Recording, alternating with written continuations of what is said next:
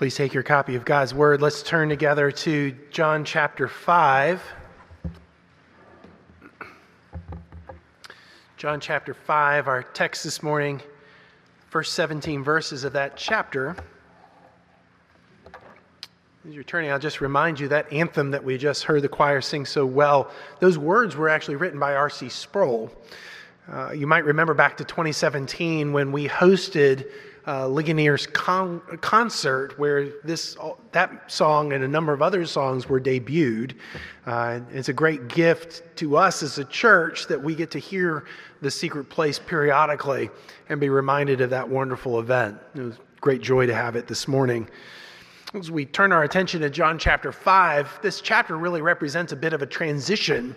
Chapters 2 to 4 are framed by Jesus going to Cana in Galilee. Chapter 2 begins with Jesus being in Cana of Galilee. That's the turning of the water into wine. Chapter 4 ends with Jesus returning to Cana in Galilee and the healing of the official son. Those are two signs, the first and the second sign, that reveal his glory. But here in chapter 5, you have another healing. But as we'll see next week in verse 18, this healing is going to set up conflict between Jesus and the Pharisees. And that conflict will really take us through chapters 6, 7, 8, really into 9 and 10 as well. So that by the time we get to John chapter 12, we will see the determination of the Pharisees to put Jesus to death. So this chapter really is important in the way John's gospel works. But it's also important because it shows us who Jesus is for us. Son of God, Messiah, yes, but he's the one who works so that you and I might rest. That we might rest into the full meaning of what this day is all about, because this is the Christian Sabbath, Sunday is. And we are taught by observing this day of rest who Jesus is for us. He's the one who works so that we might rest, so that we might know true flourishing, true shalom, true wholeness, and true peace. In order to see all of that in our passage this morning, though, we need the help of the Holy Spirit. Let's pray together. Almighty God, we come now asking you for the help of your Spirit. Indeed, Holy Spirit, we pray that you would come and that you would open our hearts, open our ears and our eyes, that we might hear and see and truly believe the glorious things that you have for us in this portion of Holy Scripture. As our confession of faith says, we want to hear the voice of the Holy Spirit speaking in and through Holy Scripture. And so, Spirit, come and declare your word to us, we pray. We ask it in Jesus' name. Amen. So, John chapter 5 and beginning in verse 1.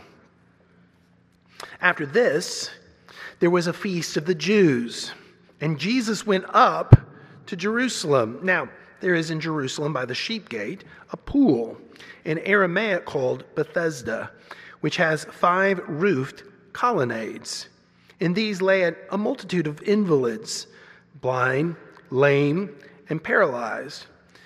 One man was there who had been an invalid for 38 years. When Jesus saw him lying there and knew that he had already been there a long time, he said to him, "Do you want to be healed?"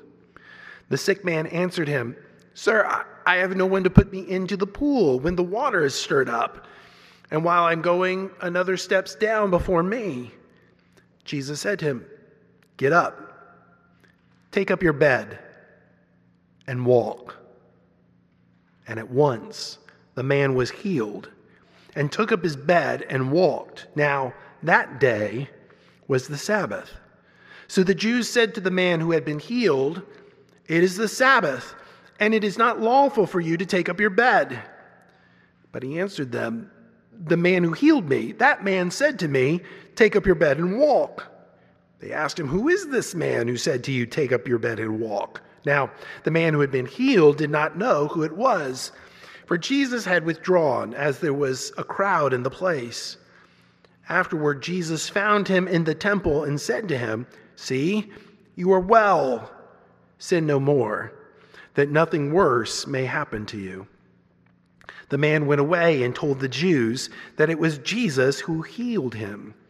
And this was why the Jews were persecuting Jesus, because he was doing these things on the Sabbath.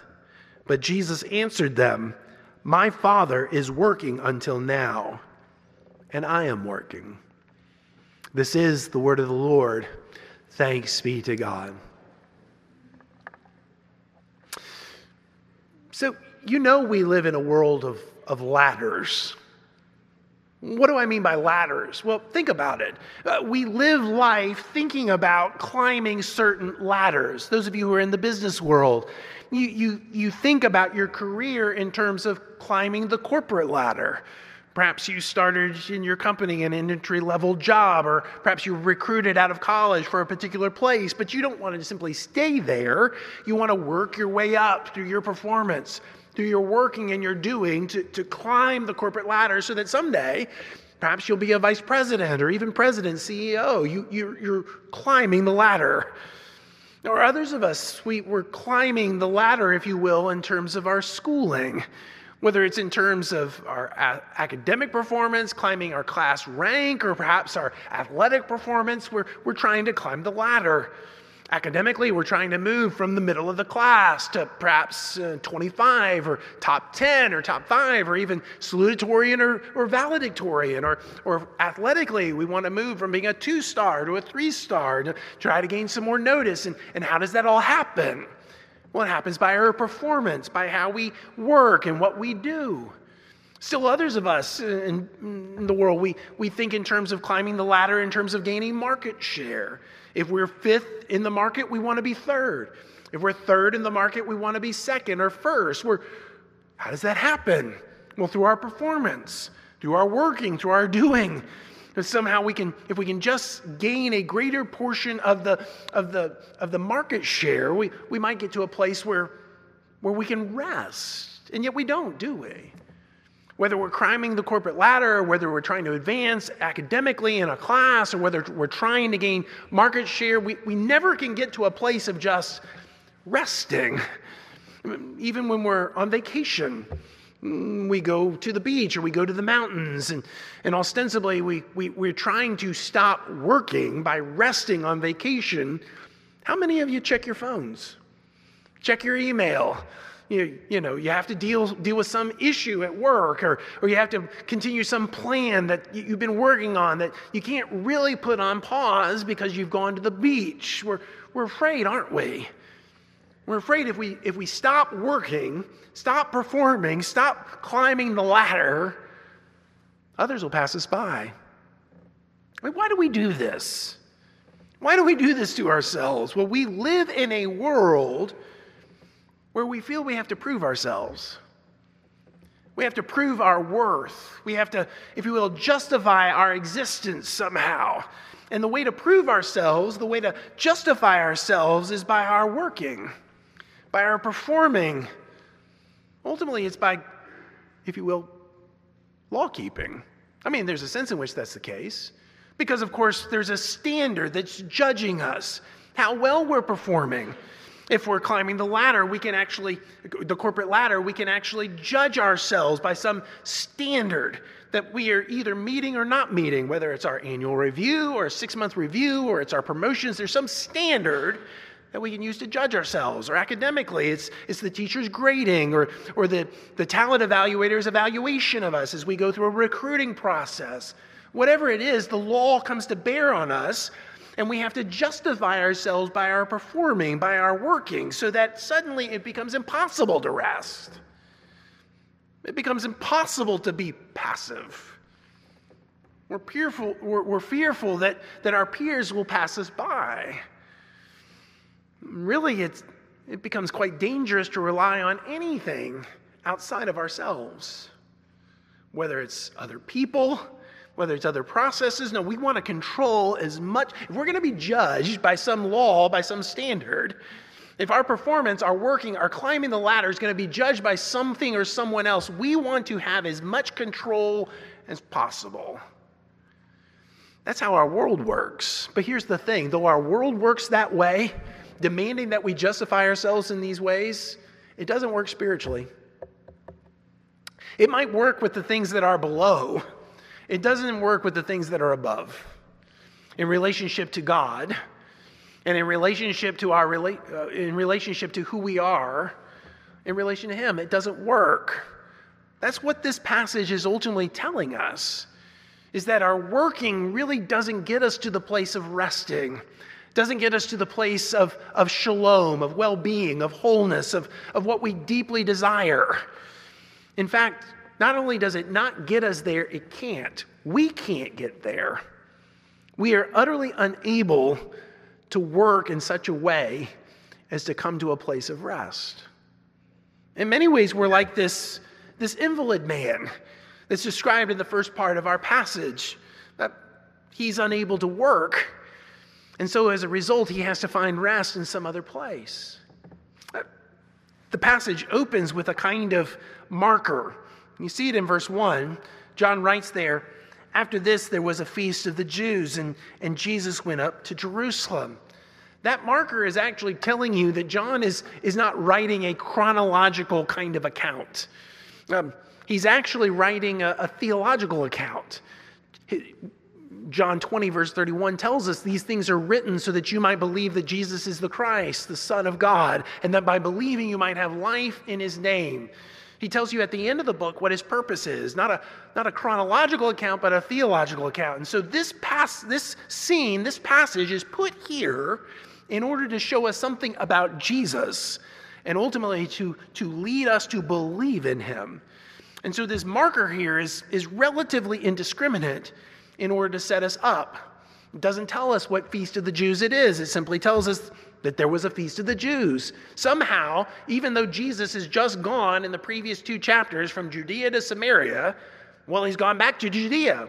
He's back in Jerusalem. And once Jesus is back in Jerusalem in this scene, John tells us more. Jesus has gone into the temple. In the temple, in the northeast corner, is a small gate that's called the Sheep Gate.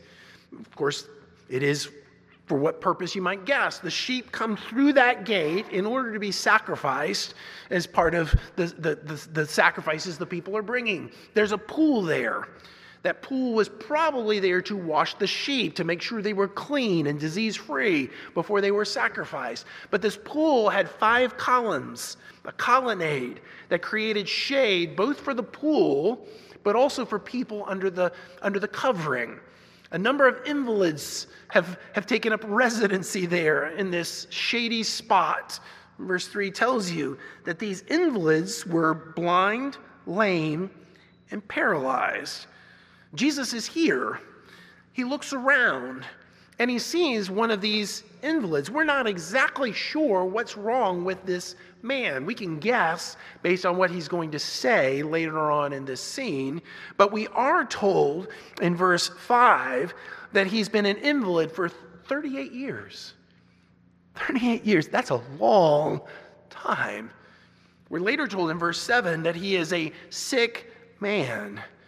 And so this man who is an invalid, who is sick, who's been in this condition for 38 years, Jesus comes and seeks him. It's different from the previous scene. Remember the previous scene at the end of chapter 4? The official comes from Capernaum, 17 miles to Cana, in order to seek Jesus, to ask Jesus to heal his son. That's not what's going on here. Here, Jesus actually seeks this man out. And what does he say to him? Well, he asks him, you see it in verse 6, do you want to be healed? That question, there's nothing particularly intrusive about the question. It's an honest question, demanding an honest answer. Jesus is trying to discover the man's heart. And the man's response in verse 7, it's kind of heartbreaking, isn't it?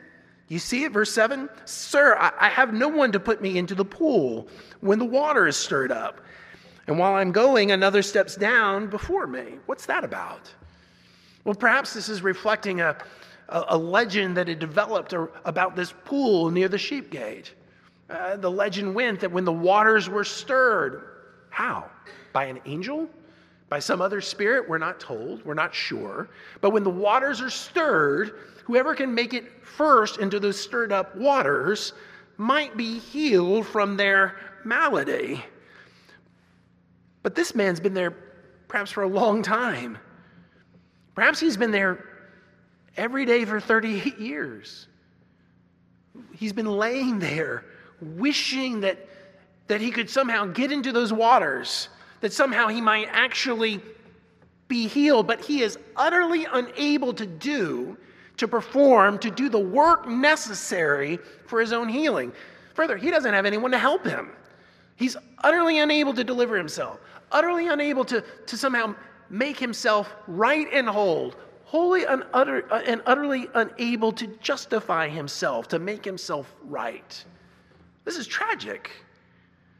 But of course, it pictures the tragedy of the human condition.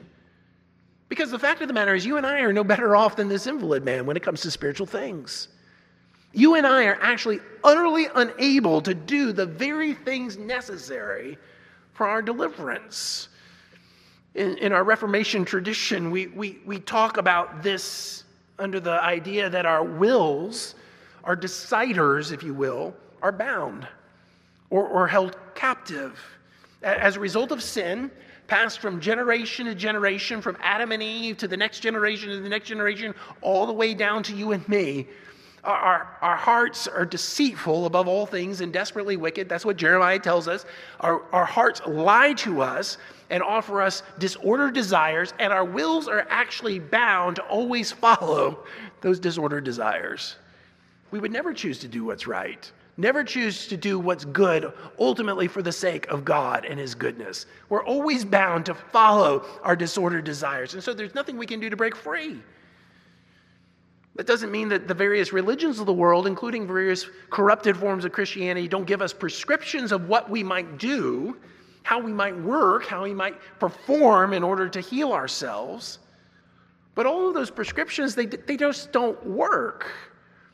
If you just keep the 10 Commandments, they say, then you can be healed, then you can be right, then you can know rest, but then you can know rest. But we know our own hearts, even as Christians, as those who have the Holy Spirit dwelling in us, we break the 10 Commandments every day. Well, if you just keep the two great commandments, love God, love your neighbor, then you can be healed. But if we're honest this morning, we have to confess we don't love our neighbors as ourselves. We don't love God with all our heart, mind, soul, and strength. No, there's countless times when we fail in that. Oh, if you just do the best you can, if you just do what lies within you, we're told, then you can be healed. But let's be honest, we don't do the best that we can most of the time. Especially in spiritual matters, we satisfy ourselves with mediocrity at best. Don't you see? You and I, we're just like this paralyzed man. We are actually utterly unable to work, to perform, to do anything to heal ourselves or to come to a place of rest, of wholeness. And when we come to this place, when we recognize how unable we actually are, what does Jesus do? Well, he speaks his word. And his word does it all. Did you see? Jesus said to him, verse 8, get up, take up your bed, and walk. And what happens? And at once the man was healed. And he took up his bed and walked. This external word, not something we've ginned up inside ourselves, this external word, this word that's outside of ourselves, alien to us, spoken by Jesus himself, comes to us, and at once, we who are unable now are able to believe. We whose minds are darkened now see the light. We whose wills are bound and captive now have our wills turned to actually follow after Jesus. And how does that happen? Does it happen because we've performed? Does it happen because we work or we do? No, it happens because we who are unable to work, well, Jesus speaks the word and gives us rest. Jesus speaks his word external to us and gives us rest. The full meaning of this Sabbath day with its peace and shalom, with its wholeness and well-being, with its redemption, Jesus gives it freely because he speaks the word. But that's not all this passage tells us, is it? Certainly with this man who is unable to work, he gains the rest that Jesus gives him as Jesus speaks his word. But there are others here who are unable to rest in Jesus' word. And so what do? Well, they work. In verse 9, John gives us a detail that turns the momentum of this passage. He says, now that day was the Sabbath. This man had been in the temple area. Jesus told him, get up, take up your mat, walk. So he gets up at once, takes up his mat, and walks. And as he's leaving the temple area, he's confronted by the Jews, right? Verse 10, so the Jews said to the man who had been healed, it is the Sabbath. Now, we've briefly met the Jews before in John's gospel. In John chapter 2, when Jesus cleansed the temple, he's challenged about his action by the Jews. But now they're here again, and they confront this man. And look at what they say. Verse 10, it is the Sabbath.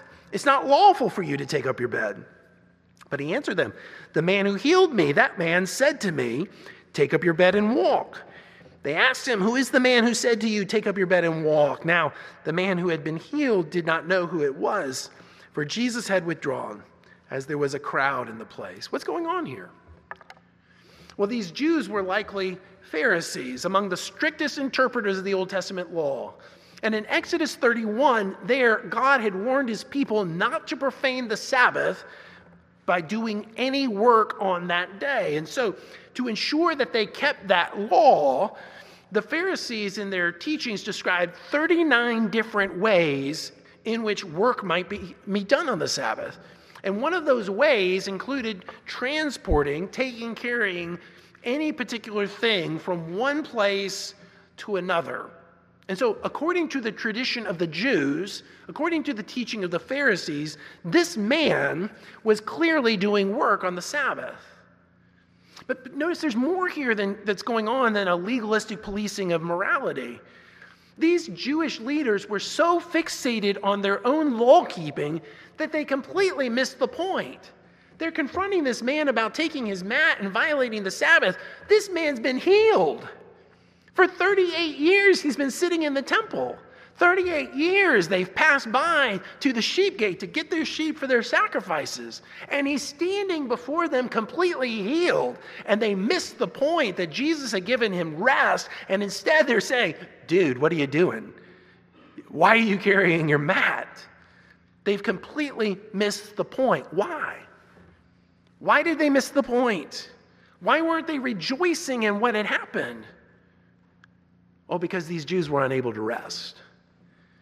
They felt the deep need to do something, to perform, to work, so that they might establish their standing before God, so that in some way they might justify themselves. They feared that they would somehow fail to measure up. And so they were climbing this ladder called the law. The law said, don't profane the Sabbath day by doing work. But instead of resting from their working, what did they do? They turned the rest day into a form of work, didn't they? They had 39 different ways in which you might work. And so what they were doing every rest day, every Sabbath day, instead of actually resting, they were kind of going through their checklist. Did I do this? Nope, check. Did I do this? Nope, check. Did I do this? Nope, check. They had turned the rest day into a day for climbing the ladder, into a day for performing, a day of working to justify themselves, to somehow prove the value of their own existence. Friends, we do this too. Instead of resting in who Jesus is for us, instead of resting in his word spoken to us, what do? We start climbing the ladder.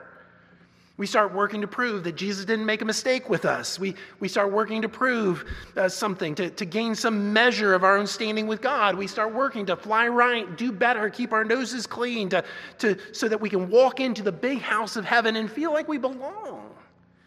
Now, the formal name for that is moralism. But here's the thing with moralism. It actually waters down God's law into something we can do. Moralism is the way that we actually create a ladder for ourselves so that we might perform and justify ourselves in some way. And as Jesus teaches us in the Sermon on the Mount, that's exactly not what the law is for. There he said, unless your righteousness exceeds that of the Pharisees, you will not enter the kingdom of heaven. And so in order to help us understand that we can't climb the ladder, Jesus reinterprets the law for us. We think, well, at least I haven't murdered anyone. I've kept the law. I haven't murdered anyone. Jesus says to us, great. Have you been angry with anyone? Have you ever called someone an idiot or a moron or a fool or something worse? If so, you've broken the law. Or we think, well, I haven't I haven't committed adultery with anyone. And Jesus says, great, but have you looked at porn? Or have you been at a party and you've been talking to another man or another woman and you said, wow, I wish I wasn't married to my spouse. I wish I was married to this person so that I might actually have a good life, might be intimate with this person, might be in a relationship with them. If you have, congratulations, you've broken the law. Or you might say to yourself, wow, at least I'm not a liar. I'm an honest man. I keep my word. And Jesus says, great, but have you really kept your word all the time? If so, why do you say, well, I swear this is the case? Or why do you say, to be honest with you? Don't you say those things because you know in your heart you're not completely truthful all the time? If so, you broke the law. I mean, don't you see, when we fail to rest completely in who God is for us in Jesus, we start working. We start trying to climb the ladder of the law. We try to be moral people, flying right, doing better. We're utterly unable to rest, and so we get to work. But guess what? We don't just simply do that with ourselves. We actually then use our own working to judge one another. You know what a church is like when it's filled with people who are really moralists in the end, who are all trying to climb the ladder of the law? We become a place where we complain against one another, and we criticize one another, and we gossip and slander one another. Because what's inevitably going to happen is we're angry at the people who are ahead of us on the ladder, and we're mocking those who are behind us on the ladder. We're envious of those in front of us in the ladder, and when they slip up, we want to tell others all about it. And we're critical of those who are behind us on the ladder. Why can't they get their act together? Why can't they be like me as I climb the ladder? Right? We're just like these Jews. The reason why these Jews are policing this man and they've missed the point that Jesus has healed him and granted him rest is because they're on the ladder. They're trying to perform and they're assuming that this man needs to perform just like them. Friends, Jesus came to deliver us from all of this. He came to deliver us from all of this, from our own striving and performing and working. He is in fact the one who works so that we might rest. I mean, after some periods pass, Jesus tracks this man down. And what does he tell him? You see it in verse 14. Afterward, Jesus found him in the temple and said, "See, you are well. Sin no more, that nothing worse may happen to you." Why does Jesus say this to him? There's a lot of commentary, ink that's been spilt over this verse. Most of it raising questions about whether Jesus was saying his previous debility, his previous illness, whether he was paralyzed or whatever it may be, was in fact the result of his own personal sinning. I actually think the explanation of this verse is much simpler. I think Jesus is warning him not to sin in the same way as the Pharisees, not to sin in the same way as the Jews. In other words, stop sinning or sin no more really means don't embrace the unbelief of the Jews. Don't embrace their ladder climbing, this belief that somehow you have to perform or work, which is really it's a form of unbelief in who Jesus is. Don't embrace that unbelief or something worse will happen. What's worse? God's judgment. The final judgment at the end of the age. See, that's what's really at stake for us here. We don't like to think about the end.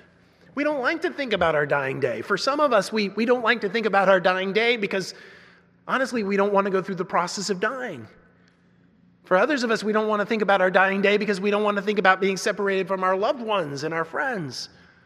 But still others of us don't like to think about our dying day because we don't want to think about the coming judgment seat of Christ. That we will, in fact, stand in front of him and have to give an account. We want to put that out of mind. Or even worse, we simply propose some kind of generic universalism. Of course, Jesus will accept me. That's his job. But that's not what Jesus tells this man, is it?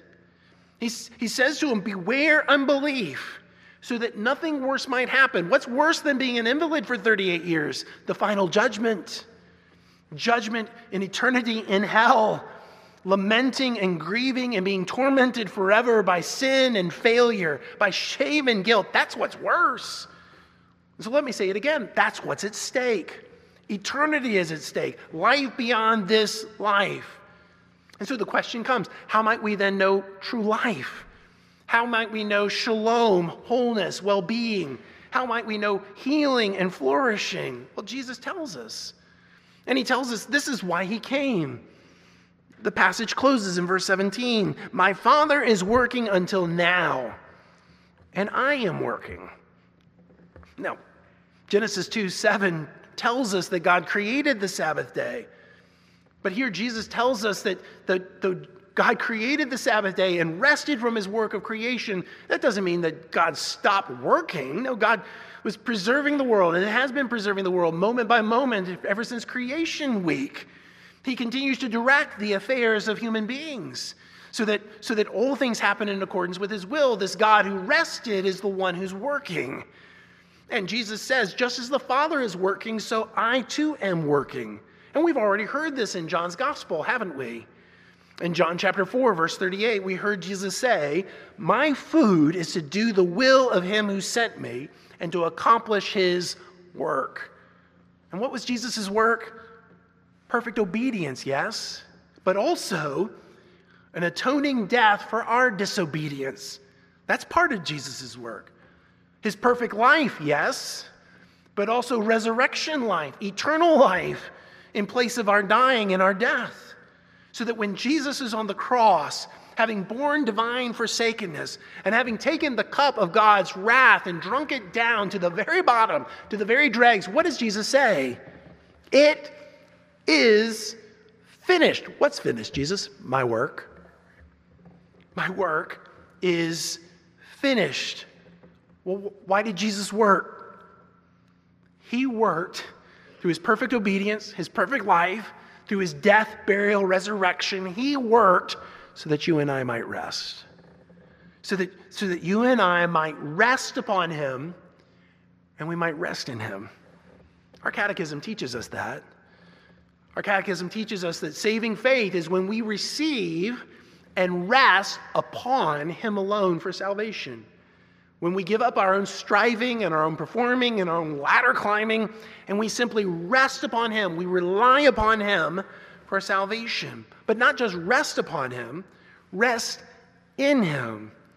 Rest easy, knowing that we don't have to climb the ladder. We don't have to do things in order to have standing with God. Rather, God the Father looks on the finished work of Jesus, his Son, and he welcomes us as his own. So that on the last day, for those of us who are resting upon and resting in Jesus, we don't fear the judgment day. We don't fear standing before Jesus. We don't fear the worse that the former invalid was worried about. Rather, we look forward to the coming judgment day. We look forward to the eternal Sabbath day. Why? Why do we look forward to that final rest? Well, the writer to the Hebrews tells us. In Hebrews chapter 4, verse 9, he says, so then there remains a Sabbath rest for the people of God. For whoever has entered God's rest has also rested from his works, as God did from his. How do we gain rest? We rest from our works. We rest from our performing. We rest from our striving, our ladder climbing, which we are utterly unable to perform anyway. And we rest upon Jesus.